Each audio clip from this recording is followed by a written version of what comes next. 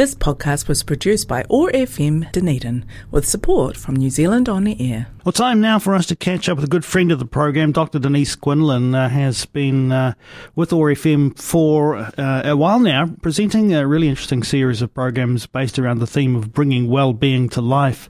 At 1:30 yesterday, a new series got underway focusing on collective resilience, and we thought we'd take a little moment to catch up with Denise about that. Morena, good to have you with us, Denise. Kia ora, Jeff. Good to be here. Good to have you back on OAR FM with the new series. Tell us what brought you back and what is the focus of this series? Okay. Well, the last 3 years have seen us cope with incredible challenge. And most of us have had kind of isolation and connection and more freedom and loneliness and support all over this period. And through it, people have told us about, we need to be resilient.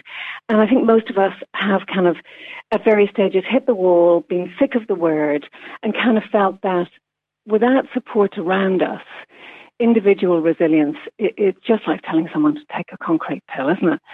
And so what's become really apparent is that it's not just our one-to-one or our familial relationships that keep us afloat in hard times. It's actually the larger group cultures in which we live, work, and play. They play a really important role, and they can lift us up, support us to thrive, or leave us crawling on our hands and knees for the nearest exit.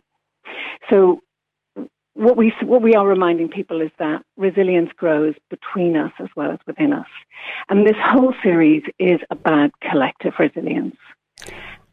Yep, go on. Well, I can hear you. Yeah, ready. well, yeah.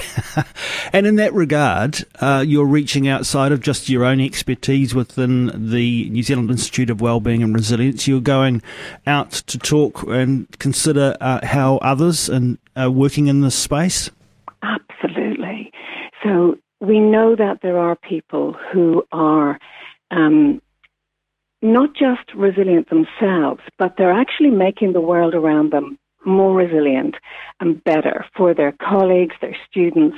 And so having seen this in operation, we've gone out and gathered these stories, and I'm really, really excited to share them. So they are the community builders who are really enabling resilience in education in the schools. Our own Julie Woods, incredible disability advocate, is shining a light on ableist behaviour, and I'm very excited to share my conversation with the blind ref, who is sin-binning ableism. I'm talking to someone who's leading a city mission in Auckland, Helen Robinson, and we're talking about how do you lead a purpose-driven mission and avoid burnout for yourself and your team. How do you take on a mission to end poverty and homelessness and keep going? Really amazing people.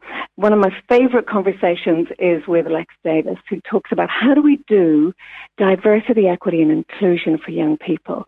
And how do we deal with acknowledging the different identities people have without leaving them feeling like a slice of pizza,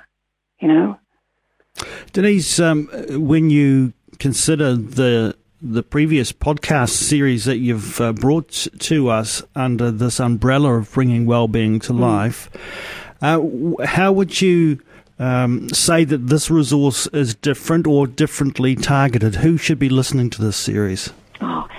Anyone who really cares about making their environment better for themselves and the people in it. Anyone who's hit the wall and gone, I can't keep going. What do I do now? And some of us know that when we've hit the wall, it's been the people around us, our colleagues, our team, our family, who lift us up and keep going. And it's how do we strengthen that resource in each other? There are plenty of those who've been working, I guess, you think about the social services agencies, a lot of the not-for-profit organisations, even just within smaller community groups over the last couple of years who have perhaps, taken a leadership role of some kind in terms of trying to, bring the available resource together to get people out to support others in the community, even just to put positive messaging out there and to hold things together. Many of them flying by the seat of their pants, I imagine. You would have heard a lot of that. Oh, yeah. And And in terms of, if I was to give some really practical advice to people, it's actually really reassuring, because what we know makes an enormous difference to people at these times is acknowledging the people in our relationships and allowing time for people to know each other as people, and doing things like enabling people to help each other. So, ironically, when we hit crises, very often what we do is go, oh my God, we're too busy for the chit-chat. We're too busy for the cup of tea. But actually, it's the knowing each other and being known to others that enables us to work better in times of crisis. You've got this building library of audio resources now. Of course, these series are going out as podcasts, and the great thing about that, Denise, is that you're talking about time management. This great thing about this is that you can tune into this when you like. Of course, we're broadcasting Thursdays 1:30 p.m. fortnightly, but podcasts enable us to put a bit of time aside and listen episode by episode, or perhaps 2 or 3 at a time. And, while you're driving home from work, while you're walking the dog, while you're doing the dishes, doesn't matter. Yeah. Denise, you're just into the early stages of putting this particular series together. You've mentioned some of the people that you're hoping to speak with. Is this an open-ended exercise for you? I'm not sure when you began the Bringing Wellbeing to Life series with us, whether you imagined it will be going on this way. It's addictive. I probably did think things would come to an end. And I really did think this series would be a short one. But I keep hearing from people who are doing amazing work and saying, would you like to share my story? So it may grow. There's a group of women in the US who are looking at, they've just published a book called The Business of Race, and they're really interested in how do we address racism in the workplace, and giving people tools, business people who normally would shy away from it, giving them tools to actually use. And I'm very interested to talk to them. So there should be a deadline, there should be an endpoint, but I don't know, a bit like yourself. OR is a very attractive place to be. I love the people there.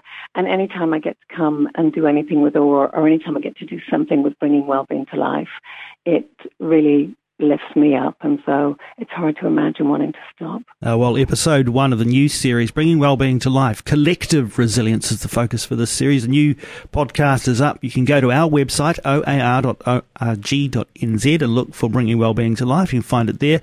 Denise, also tell us about your online presence. So if anyone is interested in our work, we are at nziwr.co.nz, and we have lots of resources for people. You can listen to, there are blogs, there are podcasts there, but also we do have online training for anyone in the education space. And we have done a lot of work in the space of resilient grieving. So if anyone is looking for support in coping with loss, we have a fabulous program. Kia ora. Dr. Denise Quinlan, thanks so much for taking some time to join us again here on OAR FM's Awesome Morning Show, and thank you for putting this wonderful new series together. Go well. Kia ora, Jeff. Thank you. This podcast was produced by OAR FM Dunedin with support from New Zealand On Air.